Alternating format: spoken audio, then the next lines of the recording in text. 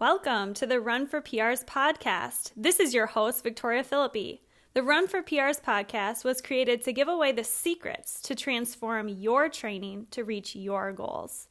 We ask all the expert run coaches and athletes the questions that you've been dying to know the answers to.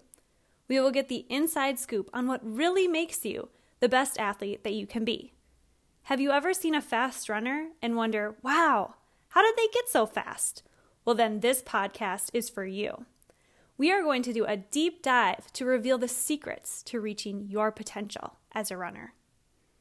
Ben, we're super excited to have you on the show, and congratulations on your recent 2:15 marathon. That is flying. What is that, like 5:09 per mile?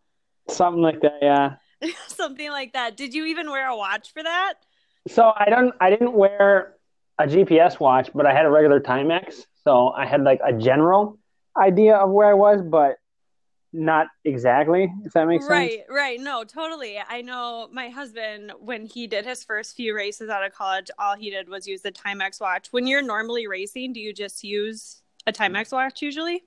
Yeah. No, I've never raced with a GPS. Oh, that is so funny. Do you train with a GPS? Only like marathon specific workouts, like long runs or whatever, where I need to hit a specific pace. Right. But other than that, no. Yeah, and I've noticed a lot of your training, I was kind of trying to find stuff on you, like what did you do to break through? And you ran like a 6-minute PR down at Houston, qualifying for the Olympic trials, running 2:15. So what does your training typically look like? I mean, I didn't see anything public that you have. Like I was looking on Running to Win, I was looking on Strava, Garmin. Do you keep everything private kind of for a reason? No, I just, honestly, I don't know. It's just more effort for me than it's worth, I think, to upload everything to. I think I have a Running to Win account and I joined Strava like a month ago or something, but I don't think I ever uploaded anything. But like I said, I don't have a GPS watch. Typically, I'm just, Right, you just have like your Timex that you use. Right. Yeah, totally. Right. Oh, that's so cool that you don't use a GPS for most of your runs. I didn't even realize that. Yeah. Yeah, so that kind of stems back to college and stuff. So tell me a little bit about like you running in high school, and then you ended up going to the University of St. Thomas. Where did you run in high school? So I'm from Chaska. Originally, I ran for Chaska High School for 2 years, just junior and senior year. So a little bit of a late start. Yeah, why did you start late? Were you involved in other sports? I wasn't. No, I wasn't really. I wouldn't have considered myself athletic in any way at all. Like I had no idea that I had this like latent talent. What? Really. How did you first discover? You were just like one day waking up thinking, I'm going to do cross country this year. How did it all begin? So my sister ran in high school and she skied, and I think she was bigger into skiing than running, but she wanted me to join the ski team, and that was the goal. And she's like, well, you got to have some base fitness so you can cross country ski. So she's like, you should join cross country running, right? So that's kind of how how I got into it. Yeah, that makes sense because it kind of translates over. Is your sister older than you? Yes, my older sister Stephanie. So she's setting a good example for you to join. And then you did your first cross country season. Were you, like naturally, did you find that you were good at it and you were surprised, or how did that play out? I think I was sort of surprised. I mean, I wasn't like by any means like the star athlete. I think I was like typically like 10th through 15th or something on the team my first year at the start anyway. And then by the end of the year, I snuck into like, I think the seventh place and made like the last varsity position for the section meet. So I was okay, I guess. Yeah, I mean, that's pretty impressive to not have like any experience whatsoever. And you were probably just expecting, not to come in last. And then you realize, hey, this is something I can like get better at. That's so cool. So you were more of like middle of the pack runner. What was that, your junior year? And then into your senior year, you maybe were getting like super motivated because you were seeing how much improvement you were making, and you were kind of beating people that originally were faster than you. Right. Yeah. So you which probably is super hooked. Fun. Yeah. Yeah. Right. Is that kind of like what got you hooked on the sport? Oh yeah, I think just like the improvement in general, just like seeing yourself progress is so so exciting, so much fun. Totally. So then in your senior year, is it that you were looking and you wanted to run for the U of M, or was the U of M school that you wanted to go to just growing up as a kid because it's the biggest school? And tell me about that. Pretty much, yeah. Pretty much. I just wanted to go to the University of Minnesota more so for academic reasons. And then, senior year of our high school was like, well, it would be fun to run in college if I could. So then I just kind of like, I didn't even know, like, I didn't have like, mentors or anyone that really told me like how you go about it. But my sister was taking classes at the U of M and was able to get Mr. Placente's email. So I just straight up sent him an email asking what I would have to do to, walk onto his team.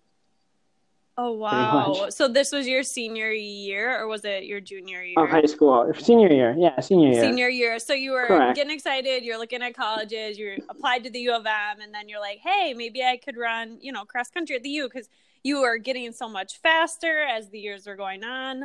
And then what did he say in response to you asking, like, hey, can I join the team? Yeah, I mean, he pretty much said, yeah, you're not fast enough to run D1, but he was like, you should look at some D3 schools or whatever if you want to run in college. Wow. He was honest with me, he didn't sugarcoat it or nothing, but. Right. Did you guys have any back and forth after that, or was that just kind of the final email and you're like, well, I guess I am going to look at D3 schools? So I sent him an email and like no punctuation, no capital letters. It was just 4 words. All I said was, just remember my name. Oh my gosh. I love that. I'll admit, like, I was a 17-year-old kid. I was a bit immature. Obviously, that's not like the most diplomatic way to go about like contact. No, it's not. But I mean, if you look back on it now, that was 12 years ago, and right. I wonder if he does remember your name. I actually bumped into him running once, like, I don't know, 5 or 6 years ago. He was just out running on the river road, and we had like a small informal chat about it, but I don't think there's any like real. Oh yeah, no, I think he knows who I am. I raced a couple of times in college too at the university's indoor meets too, so I see him around once in a while. Does he still coach there? I believe he does. I think they just restructured though this year, so I don't know what the deal is exactly. But yeah, he was like the men's head cross country coach, I believe. I don't know exactly where he is now though. Wow, that's got to be crazy. So you're 17 years old. You just started running. You have like 2 years of experience, and you say to this guy, like, just remember my name. And now, like, you ran a 2:15 marathon, which I don't know. That's probably one of the fastest times of people like from your generation in Minnesota, qualified for the Olympic trials. And when you were in college, tell me a little bit about how you like progressed as a runner. So you started off D3 school. Were you the best on the team, or how did you improve throughout college? I was, I think, pretty much for the most part for cross country anyway. I was the first or second finisher for most of our meets freshman year. Oh, wow. Not so much in track. I don't have really like the leg speed, I guess, to be a good, or I didn't anyway at first, but I was still up there anyway. Yeah, so you're more of like a long distance guy, which is surprising because I've seen like you won the Twin Cities 1 mile, and I see you run 5Ks really fast all the time. So are you more of a distance guy, and that's kind of how you've always been? Oh yeah, I'm definitely a distance guy.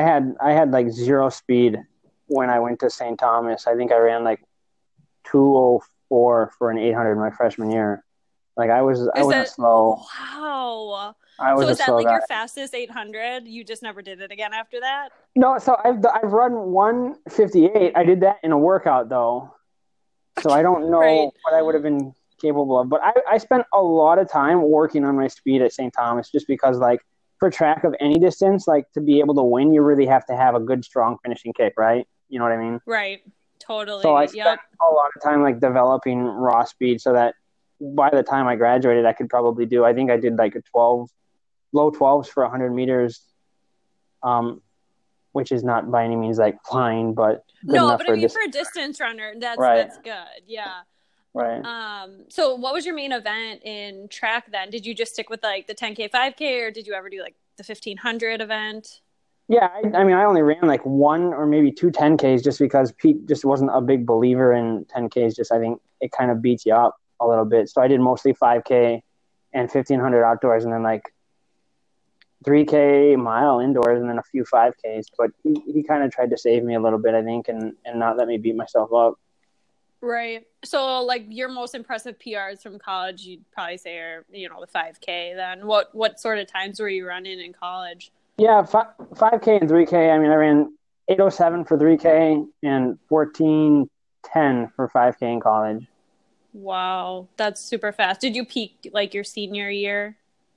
I got better every year, yeah. I mean, I set PRs. One of your questions on there, I know you said, was did I set any PRs after college? But pretty much all of my PRs, except for the mile, came after college. Oh, really? So what was your mile PR that you ran in college? I ran 4:10, I believe. Indoors. Wow.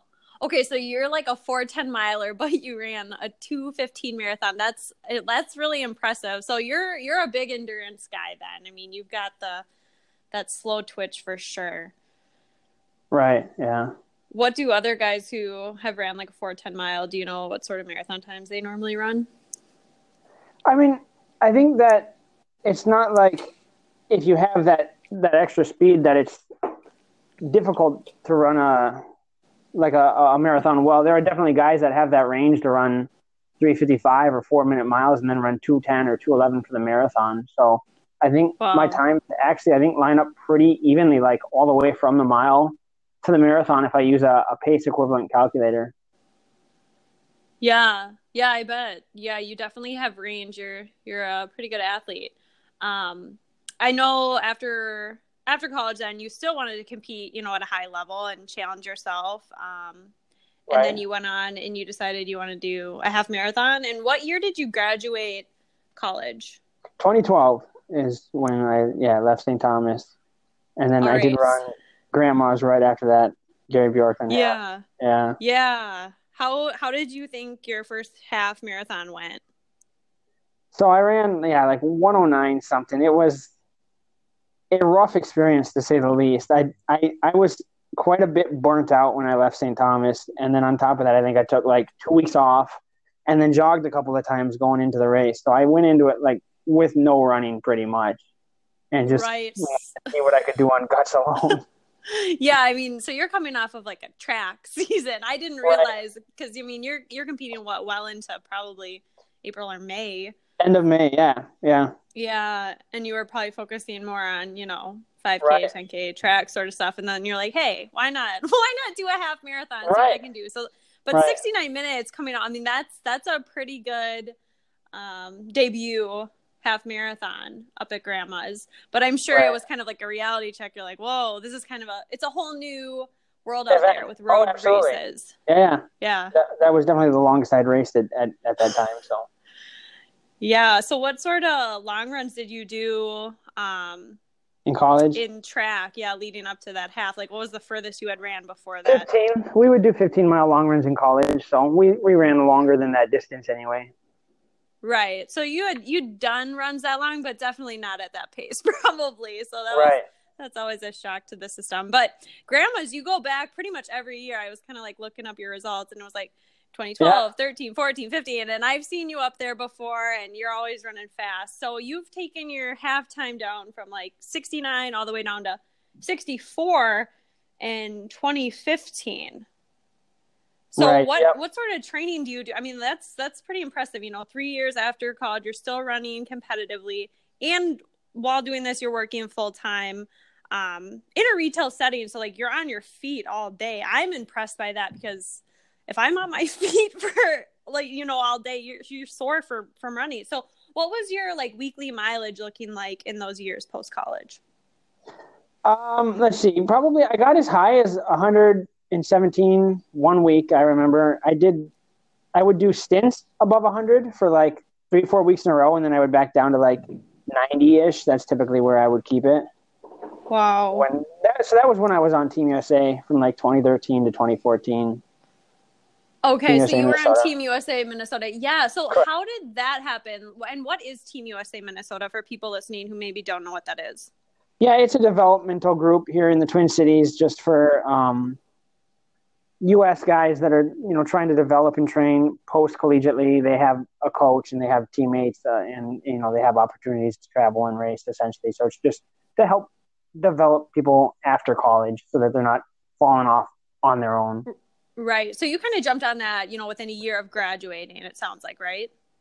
Yeah, so I applied right out of college and like originally was like turned down, but I asked Dennis Barker, the coach at that time, if he would be willing to coach me, and he said, "Sure, yeah, you can jump in with our guy." So I was working out with them right out of college, and then eventually officially joined the team, like I think spring, April or so of 2013. So just less than a year after graduating. Yeah, that's really nice. So do they? What sort of benefits are there to being on Team USA Minnesota? Like, do you get paid to run, or what does that look like? Yeah, they get a living wage stipend essentially to help with the cost of like your regular living wages, and then they get like travel and hotels paid for and whatnot for meets if the meet doesn't cover it, and they get other benefits like lifetime fitness membership and stuff like that, and they get the benefit of a coach and teammates, which I think is the most important thing, just having people to train with and people to push you and whatnot. Yeah, totally. That competitive atmosphere. I mean, Right. from in college, it can really help take your training to the next level. So you were on that for a short time. And then after that, when you didn't have like the team anymore, did you still practice with them, or how did your training change after Team USA Minnesota? So I've had a ton of injuries, right? So like right after I got let go, I had a stress fracture. And I've had one pretty much every fall almost, with the exception of last year, 2018. But at that point, like I would just train on my own, which it's not the worst thing in the world, but it's definitely harder to stay focused and stay honest with yourself. Yeah, definitely. And then you probably had to pick up more hours at work and stuff because you weren't getting that stipend anymore. Right. Going from part-time to full-time at Run and Fun. Yeah. Yeah. Was that tough? Just, balancing it. I know personally, like I don't run nearly as much as you. I'm running maybe like an hour a day max, but working and juggling that, I can't imagine being at your level and having to work and then maintaining your fitness. And then you improved. So, you kept dropping your times. So did you like have to lower your mileage, or how did you stay competitive and continue to improve during those times? So you get used to it. When I started at Run and Fun, it was like super hard going up and down the stairs and whatnot. But like I got used to it to the point where it's like it's not a big deal. Like I would work, like when I ran the TC 10 mile last year or 2 years ago in 2017, like I worked the day before. That was a busy day for them. So, oh my gosh. And it's like, no, I'd been doing it for 3 years or 4 years or whatever. So it's like, at that point, your legs just get used to it. It doesn't even bother you. Right. Like your body just adapts to, right. And I think there's some benefits too that come with like going up and down the stairs all day. You end up with strong glutes and strong hamstrings. And there's definitely some, like seriously, some cross training benefits. I love that attitude. I seriously agree with you, because I know some ultra runners out there who talk about if they work a desk job, it's really important to like get up and walk, because your body, it gets used to that sort of thing. So now that you're not in that position anymore where you get to run up and down the stairs or whatever all day, are you on your feet, or do you have a desk job now? Yeah, I have a desk job now, but I still take breaks pretty much every hour or 90 minutes, and I'll go walk up and down the stairs to shake the legs out and get the blood moving. Do you think it was hard to transition from being on your feet all day to sitting at a desk? Absolutely. Yeah. Like, get off work, and I would be so tight. Like, there were days I couldn't even run.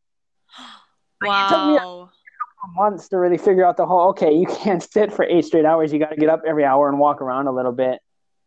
Yeah, I stretch definitely. My calves out a little bit too, my hamstrings, and just take a little break. Yeah, like, do you get like tight in your neck from sitting all day, like, and moving around your mouth and stuff, or not really? I don't have problems with my neck, but like my calves and my hamstrings get super tight from sitting. Okay, so it's your legs, yeah. So do you run in the morning then before work? When I was doubling for Houston, I would do like 5 miles, but I have to be in pretty early. So it'd be like, I'd have to wake up at like 4 a.m. to do my hard sessions, which would be just a bit too early for me. So I do my hard sessions. Oh, you do? Okay, so you're more of an evening runner then. That's kind of the secret. The mornings. I've always loved the mornings. Like that's what I did when I was at Run and Fun, and that's what I did on Team USA. But like, I thought it would be all but impossible, honestly, to transition to having to run in the evenings after work. But like anything thing. You just start doing it and you get used to it. Yeah, you acclimate and you make it work. Yeah, that's great to know that you can be adaptable and you've had life changes too, and you need to, work through all those things. Because I think sometimes people get in their heads and they're like, oh, he's ran 2:15 marathon. I'm sure, he can work out whenever he wants and he gets paid to run and all that stuff. So do you get paid to run? I don't have any sponsors. No, I don't. I don't think I made anything from running last year. I made $600 from the Naples half marathon. That was it. Wow. So what is like your motivation then to compete at such a high level? Is it just like being the best version of yourself, or what keeps you going? I mean, I definitely hit a funk last year. Like, I did take after Grandma's. I mean, I thought my 106 at Grandma's was pretty disappointing for me. And I took like 2 months off and just straight biked, didn't run at all. Started doing light jogging like September-ish, but didn't even start hard training again until mid to late October, really. So I took a break. I needed a break. It can be tough to grind out high mileage for long periods of time too. Right. So even people like your speed, you take breaks. Yeah, that's good to hear. And then you said that you got a stress fracture almost every year. What do you think like led to that? Is it just overtraining, or do you think being on your feet at Run and Fun also kind of like attributed to all these stressors on your body? I think it was probably diet. My diet has not always been the best, but I used to be really bad. And I think that was definitely a contributing factor. I definitely eat more healthy now, and I have had significantly less issues with bone density anyway the last couple of years. A big part of that is I just drink a ton of milk now, whereas before I didn't really at all. But I think that has helped like a lot with my bone density. I don't think being on my feet standing all day is all that hard, honestly. Right, it's more about the diet. Yeah. What were some of the signs that you would get like a stress fracture? Because I mean, after having so many, you probably started to know the symptoms. Like, what does it feel like? Yeah, when you can't sleep, when you're trying to lie down and you have this like pain just radiating from a bone, it's like that's really bad. That's how you know. Oh no! So did they tell on an X-ray right away, or did you have to do an MRI? Oh, X-rays, yeah, you can't see on an X-ray. I don't think I've only had one MRI, and that's when I had a stress fracture in my navicular, and that didn't even show up on the MRI. It was about a year after that I finally found out I had a fracture there with an X-ray when it finally healed. When I went back to the doctor actually for another issue, and they took an X-ray of my foot. So it's super hard to diagnose, stress fractures. I think even an MRI and bone scan aren't always 100%. So all those times that you, sorry, what? You definitely, if you've had a couple of fractures, you definitely know the pain. It's a strong and unique pain, I would say. Right. So you can almost like feel it coming on before now. Right. Did you have to take significant time off for all of those stress fractures? I mean, obviously that's got to be kind of derailing to your training. Right. Well, normally, like my tolerance when it comes to that stuff is pretty low. Like if I feel a bone aching, like I'm willing to call it quits right away and try to catch it early, because it makes a big difference if you catch a stress fracture in the very early stages. You can be out 3 or 4 weeks, whereas if you wait till it's a pretty decent fracture, yeah, then you're out like potentially a couple months, right? Shoot. Yeah. So, I mean, you've definitely had your times over the years where you've been, out of the game, which is encouraging to hear. Because, I mean, even just this year, you said after you did a half marathon in June at Grandma's, and then you took like 2 months off not running, and then you came back and you PR'd in the marathon running 2:15, which is crazy. A big part of that break, too, was just because, I had stress fractures every fall going back to like 2011. And I was like, well, I can train hard now, but I'm probably going to end up fracturing a bone. So I thought, just take it easy, cross-train for a couple of months, really let my body fully recover. Right. And you think it takes, a couple months after a big effort like that or a big buildup to let your body fully recover? I mean, probably not. You can probably fully recover. And everyone's different, but a couple of weeks probably would have been fine. I just took it to the excessive extreme. Yeah. No, I mean, I think a lot of people can learn from your experience and take what you're saying to heart. Because I mean, you've gone through it, like you've experienced those things that no one wants to experience. And if you are someone that's taken 2 months off, and I think it's a good example to set for other athletes, because we work with people who, they PR in the marathon and then they want to get back, in 3 days to running. So it's good to know that someone at your level takes, significant time off. Yeah, I would not advise, starting training 3 days. I know people who do that, yeah. Yeah, it's tough. Yeah. And so right now, I mean, you ran a marathon, 10 days ago, and you're not running at all. I'm not running at all. I probably won't. I mean, all honesty, I just listen to my body. I'll start running when I feel like it. When I get off work one day and I feel like, you know what, I'm ready to go for a run, I'll go for a run. And if that's 3 weeks or 4 weeks or 5 weeks, so be it. Yeah, that's really smart advice. It sounds so straightforward, but I think a lot of people get paranoid, oh my gosh, I'm going to lose fitness. Do you feel that feeling oh no, I might lose fitness, or you don't get that? Sure, but I mean, I don't let it bother me. You can get fitness back real quick if you had fitness, significantly quicker anyway than to overtrain or injure yourself, I would say. Yes, totally. So I love that confidence that you kind of know, okay, I'm going to get my fitness back, even if I have to take, a couple of weeks off or whatever, or even a couple of months. And obviously you've proved it to be true with this fall. Right. Well, I surprised myself, honestly. Yeah. I mean, I was surprised. I know that you're, really fast, and I thought, you were probably aiming for an Olympic trials qualifier, but you were well under an Olympic trials qualifier time. So the Olympic trials qualifying time is, I think, 2:19, but the actual Olympic qualifying time is 2:16, or that's what it's set at now. It could obviously change, but that's what I was shooting for. Yeah, because this is what I'm curious about. So you qualified for the USA Olympic trials, obviously, but you are something about Luxembourg, and you're going to the Olympics. And how does that work, with your citizenship? Tell me more about that. Right. So I acquired citizenship to Luxembourg a couple of years ago, and then transferred my representation from the U.S. to Luxembourg. So I'm no longer able to have USATF membership or to run USATF races as a result, because you can only belong to one athletics federation at a time. And now that I belong to the Luxembourg Federation of Athletics, I represent them at international races instead of the U.S. So, and I did that pretty much just because I have better opportunities to train and race with them than I do here in the States. Right, and that's where your family originates from, right? Right, that's where my mom is from. So yeah. Yeah, that's essentially really cool. You know Alexi Pappas, right? Essentially, she had the Greek citizenship, so she changed. Essentially, I did the same thing. Oh right, yeah. She run Chicago Marathon this year?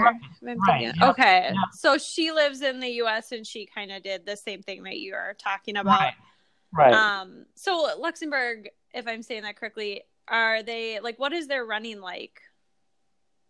Like their Olympic team, or how does that? I think they had 2 distance runners that they sent to Rio in 2016, 3 years ago. It's not a big team. They had 9 or 10 people total on their Olympic team. It's a fairly small country. It's actually about the size of St. Paul. It's 300,000 people. Wow, that's teeny. Yeah, I can't. It's small. Yeah. So are you the fastest qualifying person so far?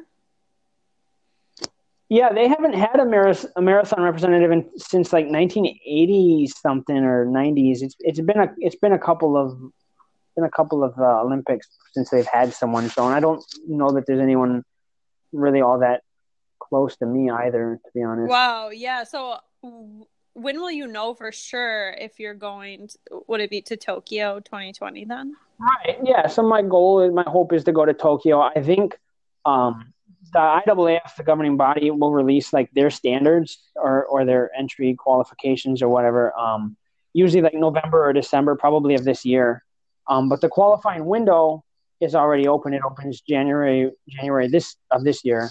You have about 18 months to get your qualifier, essentially.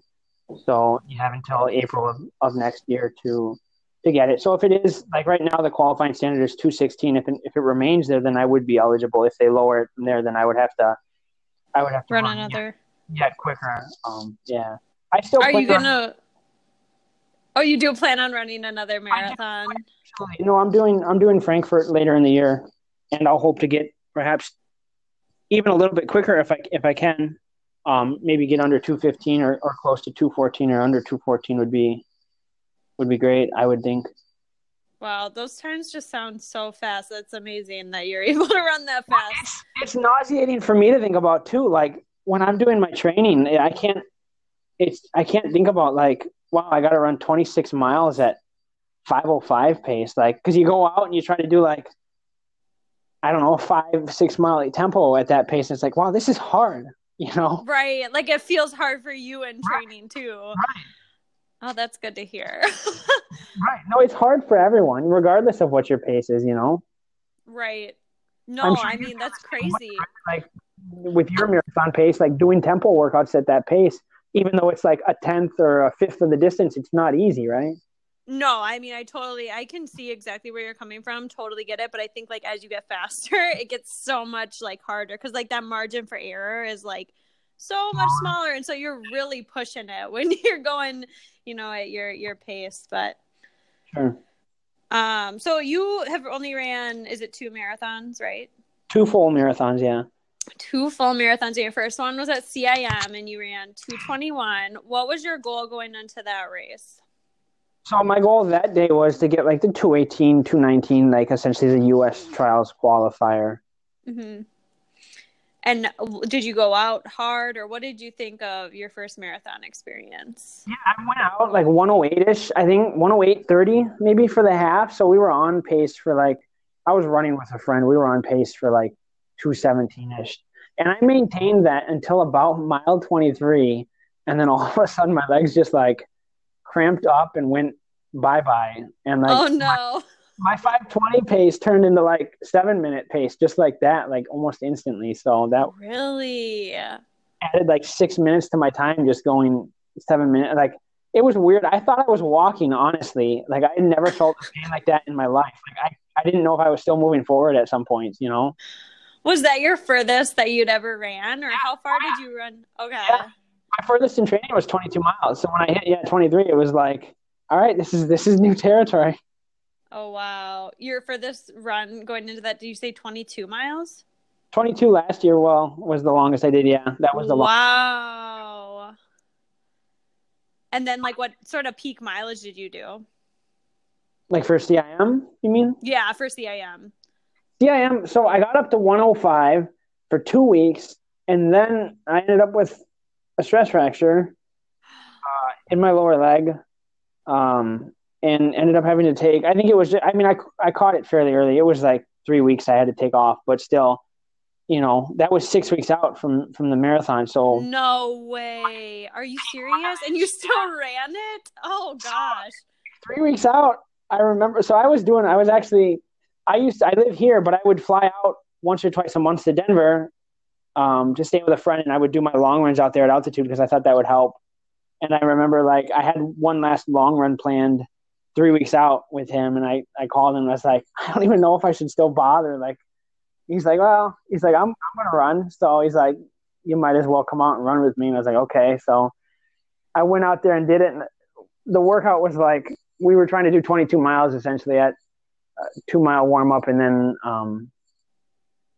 alternating 2 miles at race pace, 1 mile, easy recovery, like 7-minute pace or something. But we were at like 6,000 feet and I made it like 16 miles of the workout. So about 18 total. And my legs just kind of gave out and I had to walk back, unfortunately. So that was my confidence booster going into CIM. Oh, wow. That is a crazy story. And speaking of altitude, yeah, I know probably some of your friends, like you mentioned, live out at altitude. I think that most people who are maybe at your level do that. They move out somewhere at altitude. So talk to me a little bit about like why you haven't chosen to do that and kind of like your philosophy there. Yeah, I mean, you can definitely get decent training here in Minnesota, and there's great training partners here too, which I really like. There's a great network of runners and racing opportunities in Minnesota, which I absolutely love.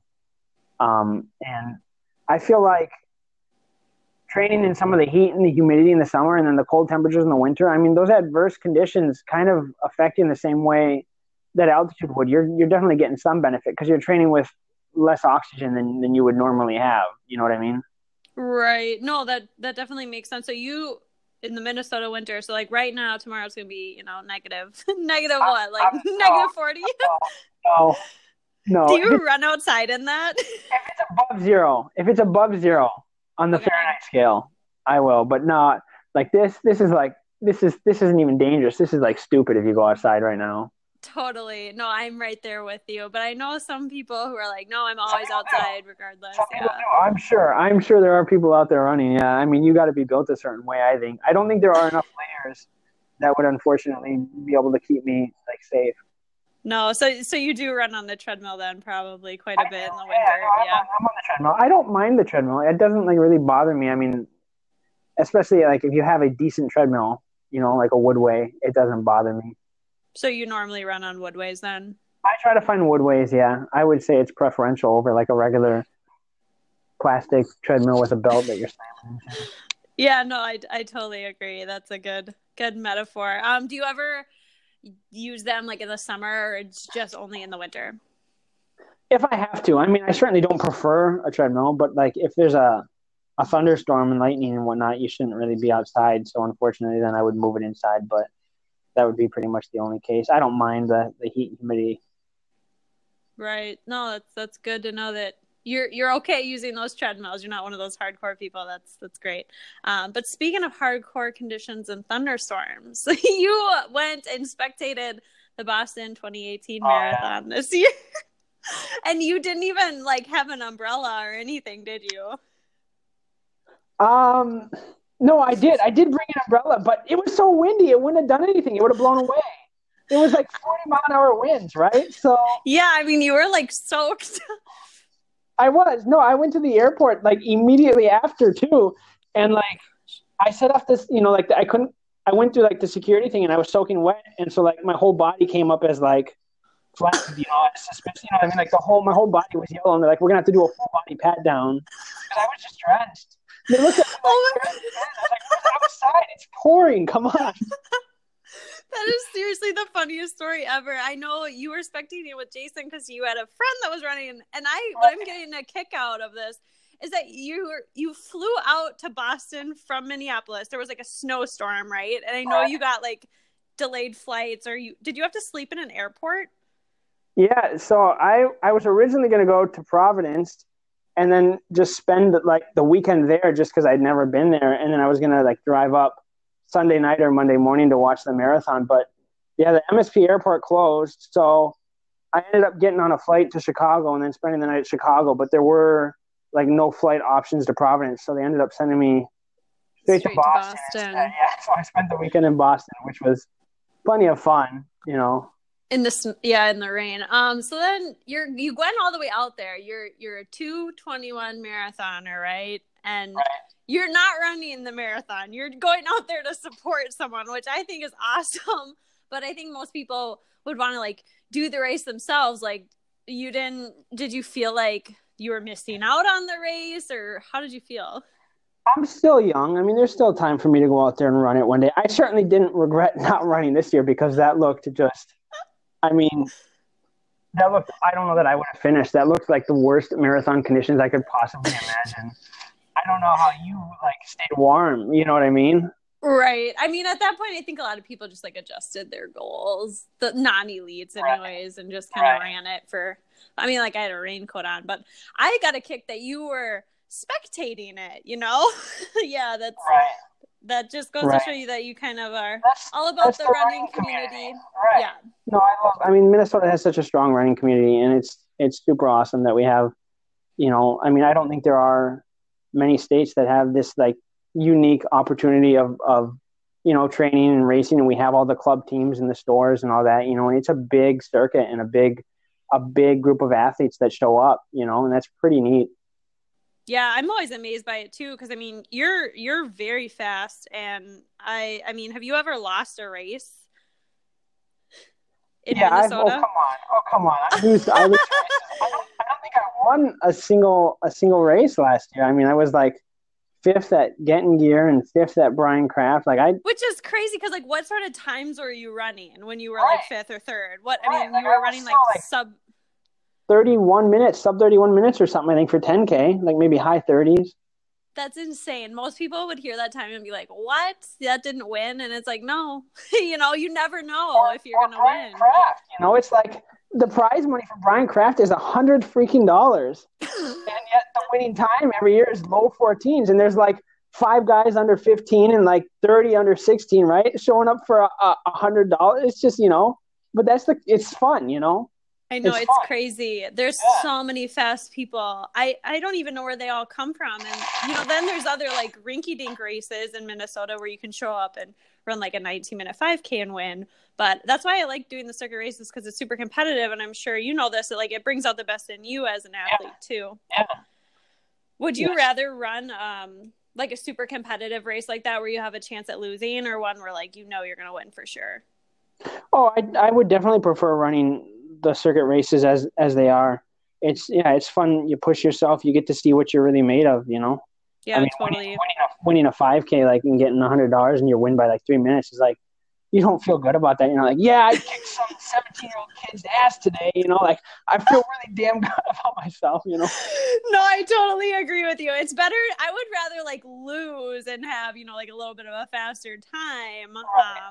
Then, win a 5K with like a mediocre time, right? Totally. So as far as like winning races and all that stuff, are you pretty secretive about like what sort of races you're showing up to, or like how do you schedule your races in a year? Am I secretive? I don't really know. I don't know. I never know if you're going to show up to a race. It's always kind of like a surprise. Like we're like, oh, Ben's there. Like maybe he's going to win, Okay. Yeah, maybe I don't post enough, I guess. That's what people say. Well, what I thought was really funny is here you were, you ran a 2:15 marathon. I knew this because I had like 2 people text me about it and I was like, wow, that's amazing. And I go on your Instagram, I'm like on your Facebook, and I'm seeing like crickets. Like there's no post, nothing. You still haven't posted about it, which is really cool because it shows me that like you're pretty much just doing it for yourself, like it's an intrinsic motivation. You don't like need that like external feedback. Is that kind of why you didn't post, or what? How's your philosophy there? I mean, I think I posted about it. I posted about it on Facebook. Like later in the day. I know. Yeah, you did. It's not it took me it took me a solid 5 hours just to get up after get out of bed. That was painful, Right. Like you were destroyed after it. Yeah. It was like, that was the worst I'd ever felt. That was pretty bad. Yeah. Yeah. And that's like how you should feel, right? Like after you race. I guess. I wore the 4%, and everybody assured me that I would not feel sore at the end as a result, but I did, How did you feel towards the end with those shoes? Well, I mean, I certainly felt better than my first marathon where I just fell apart, but I wasn't like great by any means. My legs were definitely hurting. The last couple of miles Did it feel like you were kind of sinking into the shoes a little bit, or what was that feeling like? I never noticed that. I mean, it looks like you do when you step into them, but I never noticed that. Do you think that they helped you run faster?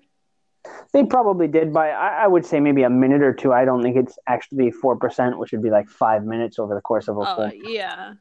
No, I think it's a couple seconds per mile for sure. Yeah, they're good shoes. So as far as like your training and stuff, I think a lot of people want to know, okay, 2:15 marathon, like what do you do?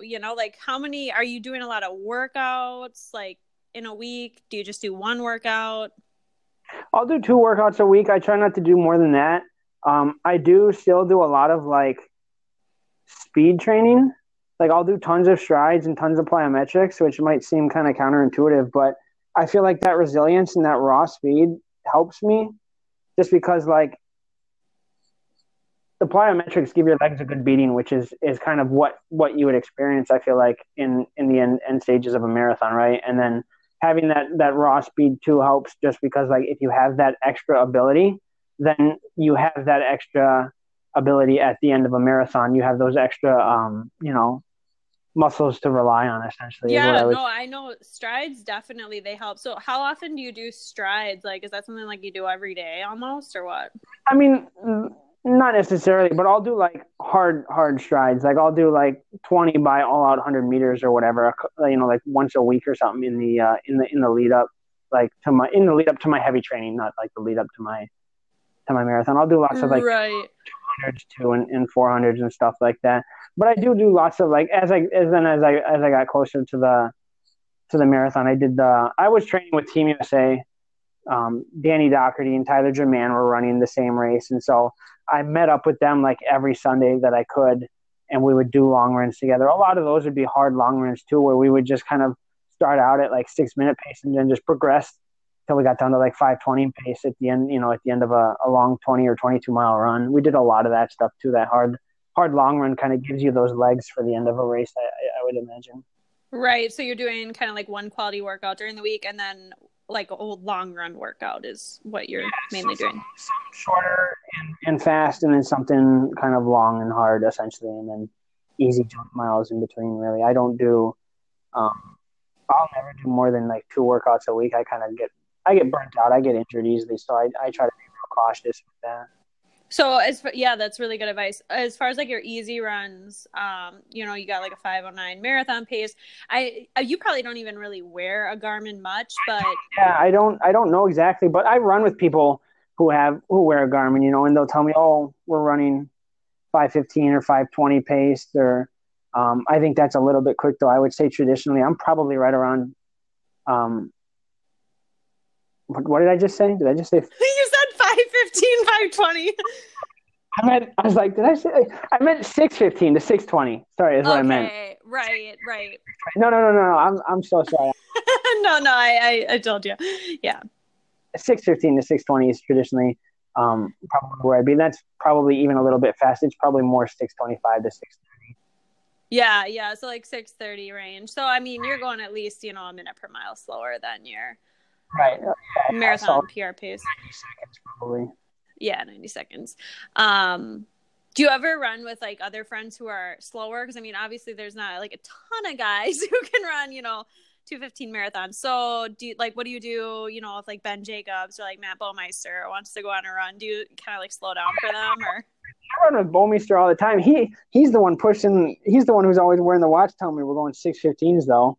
But really? That's interesting. Do you think people try to like run faster with you because they know you're fast and they're like, oh, I'm running with Ben?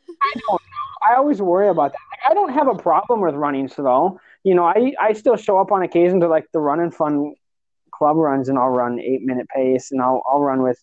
I love running with Ben Jacobs. I don't insist on pushing 6:30s. Like I'm fine with 7:30, 8-minute pace. I'll even run 8:30s, 9 if it doesn't bother me. I don't have a problem with running super slow. I wouldn't. Right. I didn't do it all in like marathon specific training, but like other than that, I don't mind. Right, like in a month from now, you're not gonna like freak out if you go on an easy run and it's 7:30 pace. But you wouldn't even really know because you're not wearing your Garmin, so you're just kind of free from all of that judgment. Right, which is another part of the reason I think why I don't like that like daily comparison. Like, oh, how am I doing? You know what I mean? Like, am I doing better than yesterday, or because every day is different, right? The weather's different. You feel different.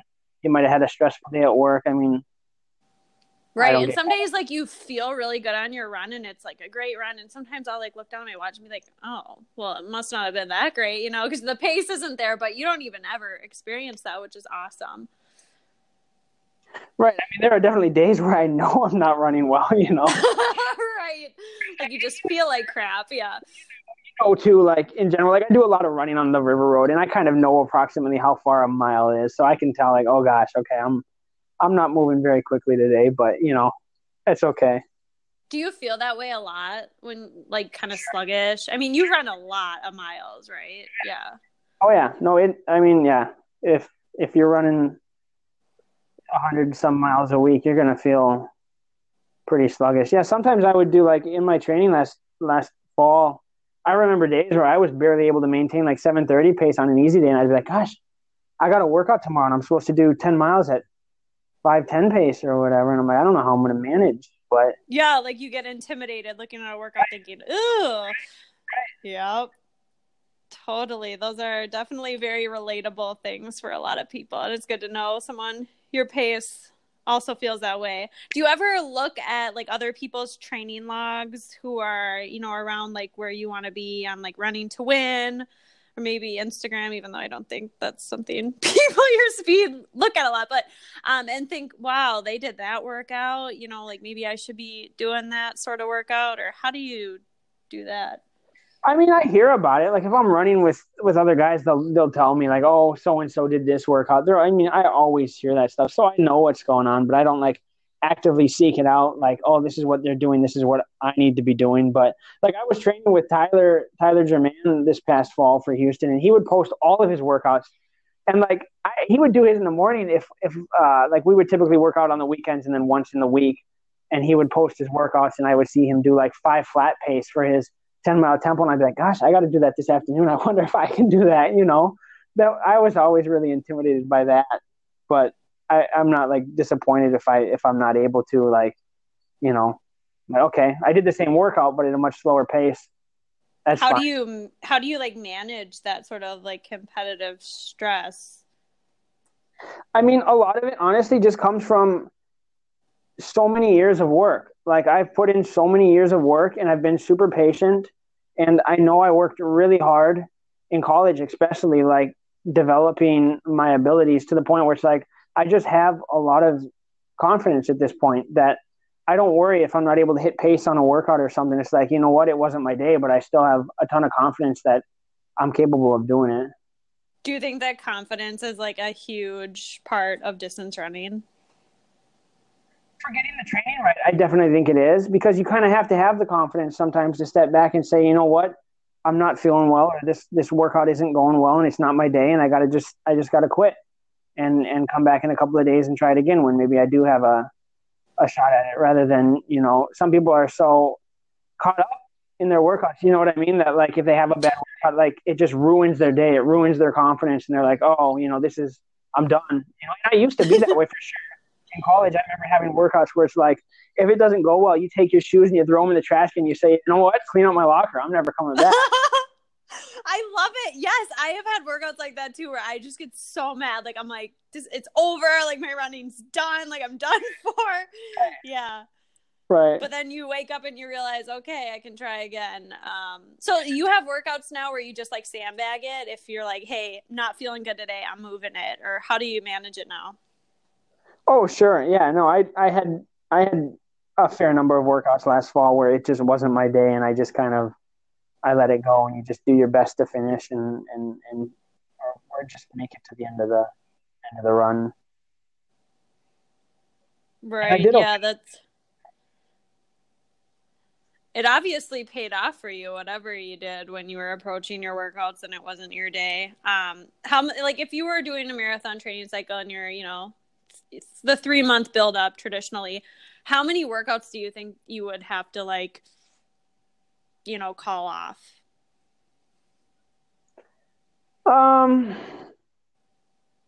Gosh, I don't really know. I probably had, I don't know, maybe a handful of workouts last fall that just didn't really go well, but usually I was able to salvage at least something. Like one of them we were doing 12 miles where it'd be 3 miles at like a steady state, maybe 5:30 pace, and then the 4th mile was supposed to be hard, more half marathon pace, kind of like a 5 flat, and I managed like one cycle of that, and I was like dead, and I was like, well, that's that. So I started doing my steady state at like an easy 6 minute, and then just kept doing the hard 5 minutes every 4th mile. Wow.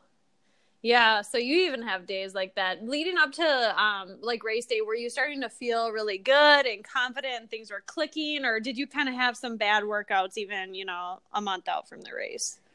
Yeah. I mean, 2 weeks out, we did like 8 miles or something like that. I can't remember exactly, but it was supposed to like alternate between 15 seconds faster than marathon pace and 15 seconds slower. And I'm shooting for like, 5:10, 5:15. So I'm doing my hard paces at like 5 flat and the easy ones at like 5:25, 5:30. And I remember thinking that felt hard. Like I thought it would feel easy. It's 8 miles and it's like I still got to do 3 times that on the actual race day. And it's like, this doesn't feel easy, you know?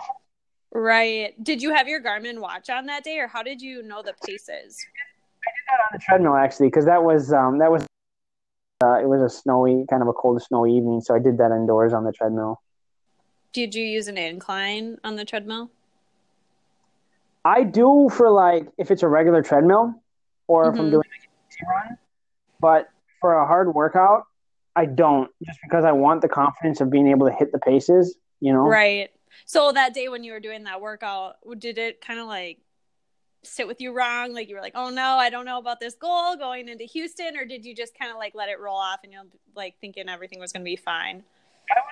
I was definitely nervous. I really didn't know what to expect, even like the morning of the race. Like I didn't have like a set plan other than just to feel it out and see how I was feeling. If I went out at like 5:10 pace and I'm huffing and puffing, I was like, well, okay, I'll have to back off, you know?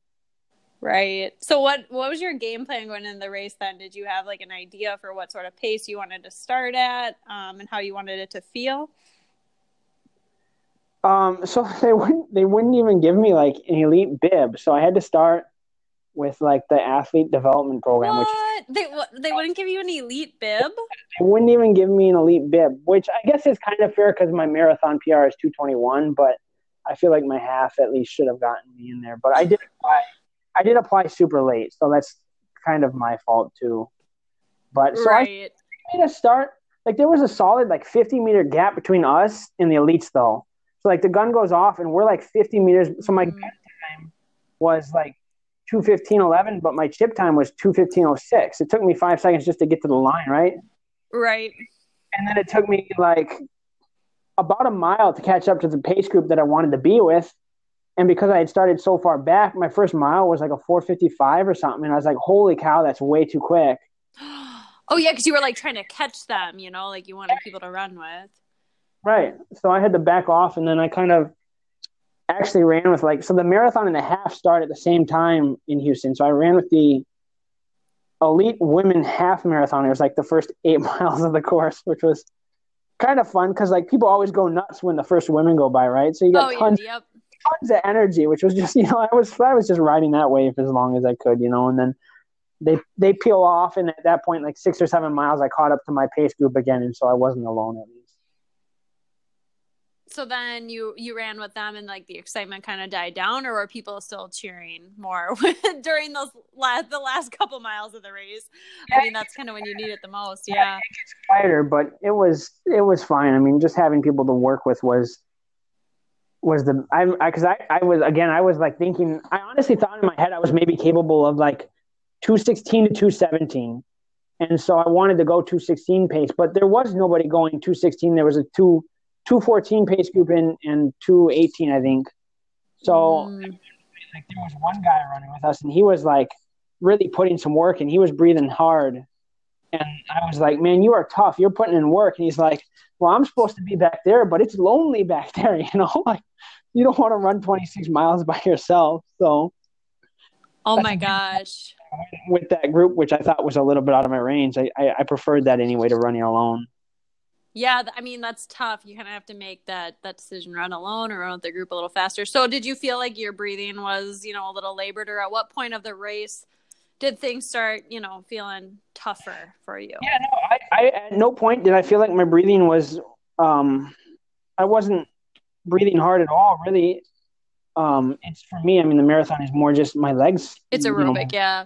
It's yeah, exactly. It wasn't an issue of, and I remember telling myself too, that was before the race. I was like, if at any point I feel like if I feel myself breathing hard, like I'm going to back off, because I know that's a recipe for disaster in a marathon. If 8 miles in, you're breathing hard, like that's, well.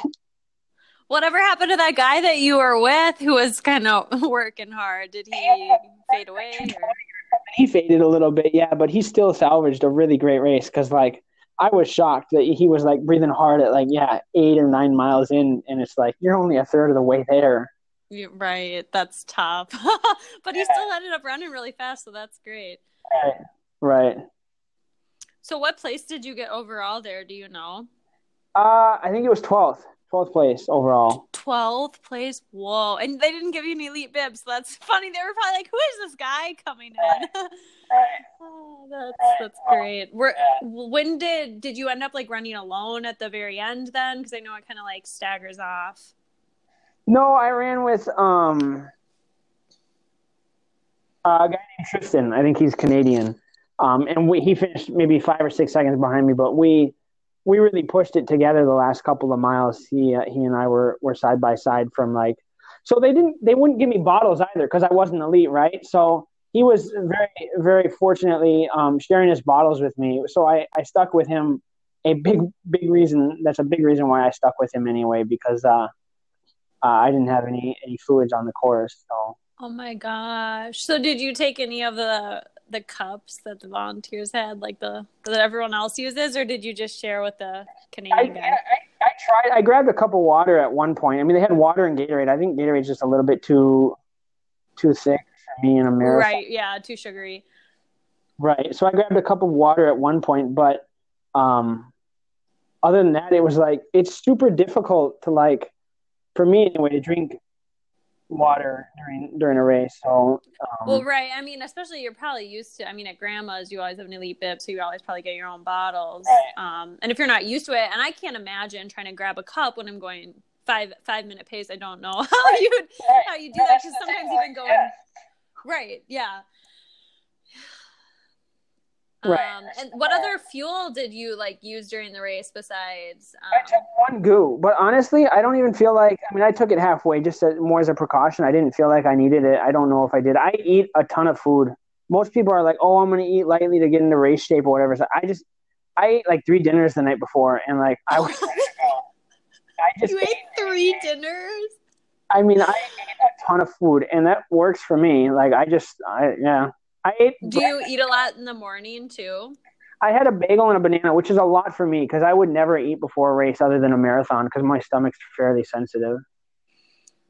Wow. So lots of carb loading before the race, then that's your secret. That works for me. Yeah, I know most people seem like, the guys I were with, they were like, "Oh, we're going to have a sandwich from Subway." And I was like, that would not do it for me. Oh, right. Like for dinner the night before. No, that's pretty light for someone, especially, I mean, it's not a lot of carbs either, probably. I mean, some bread, but yeah.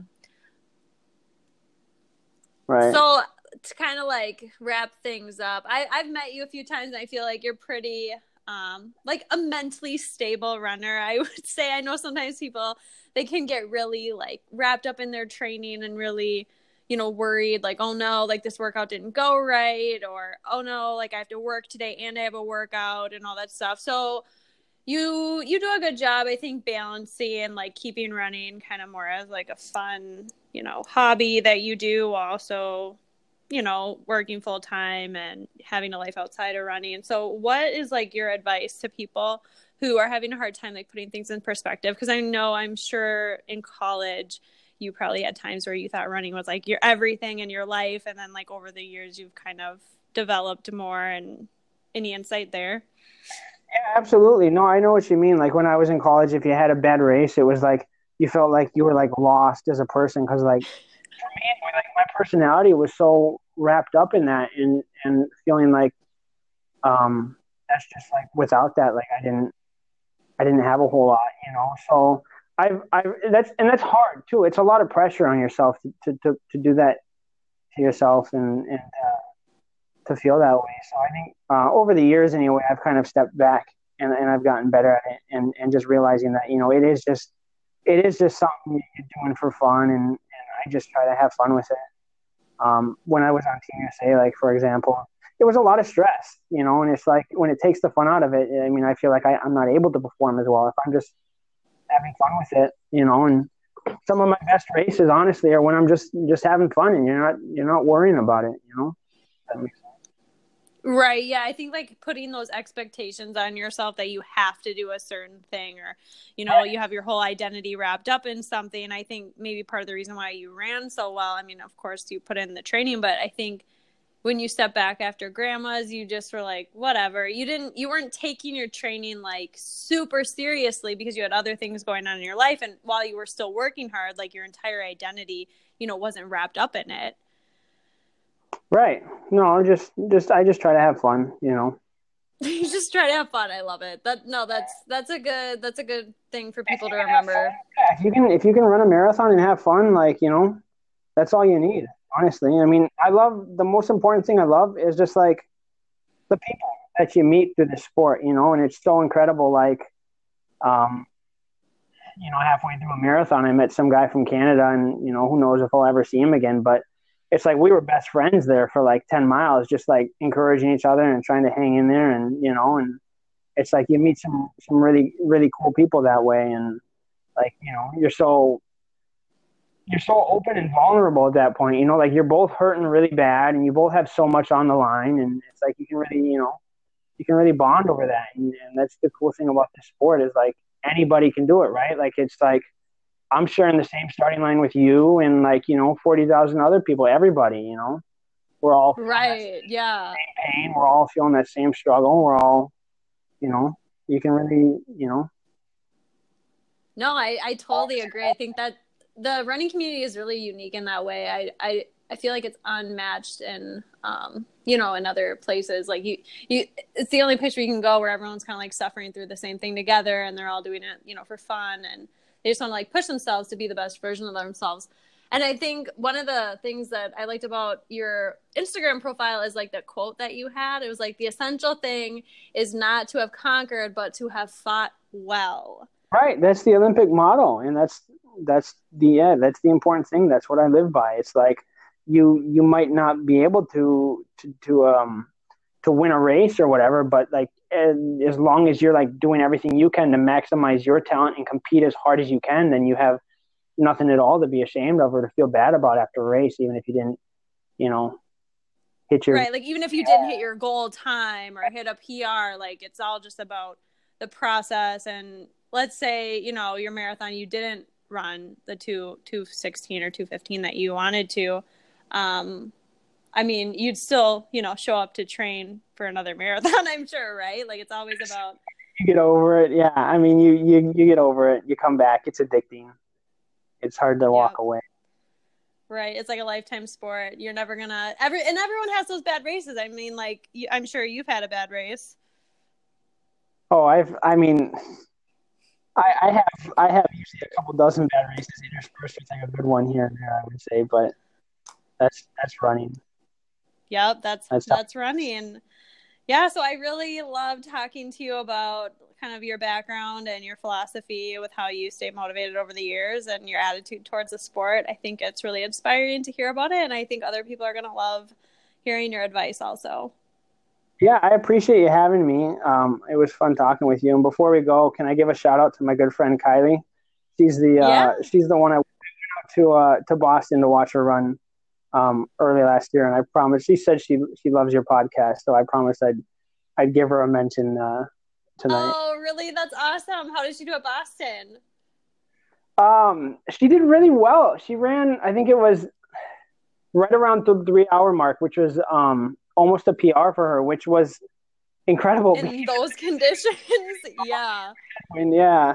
So that's like, I was like, man, like in good conditions, that's like a low 250s or mid 250s probably. So totally. Well, that's awesome. So shout out to her, and thanks for coming on the show and sharing all of your inspiring stories with us. All right, cool. Thanks for having me. Tell Ben Jacobs we got to get a run in sometime if you ever see him. Okay, I'll tell Ben Jacobs that. All right, bye. Cool.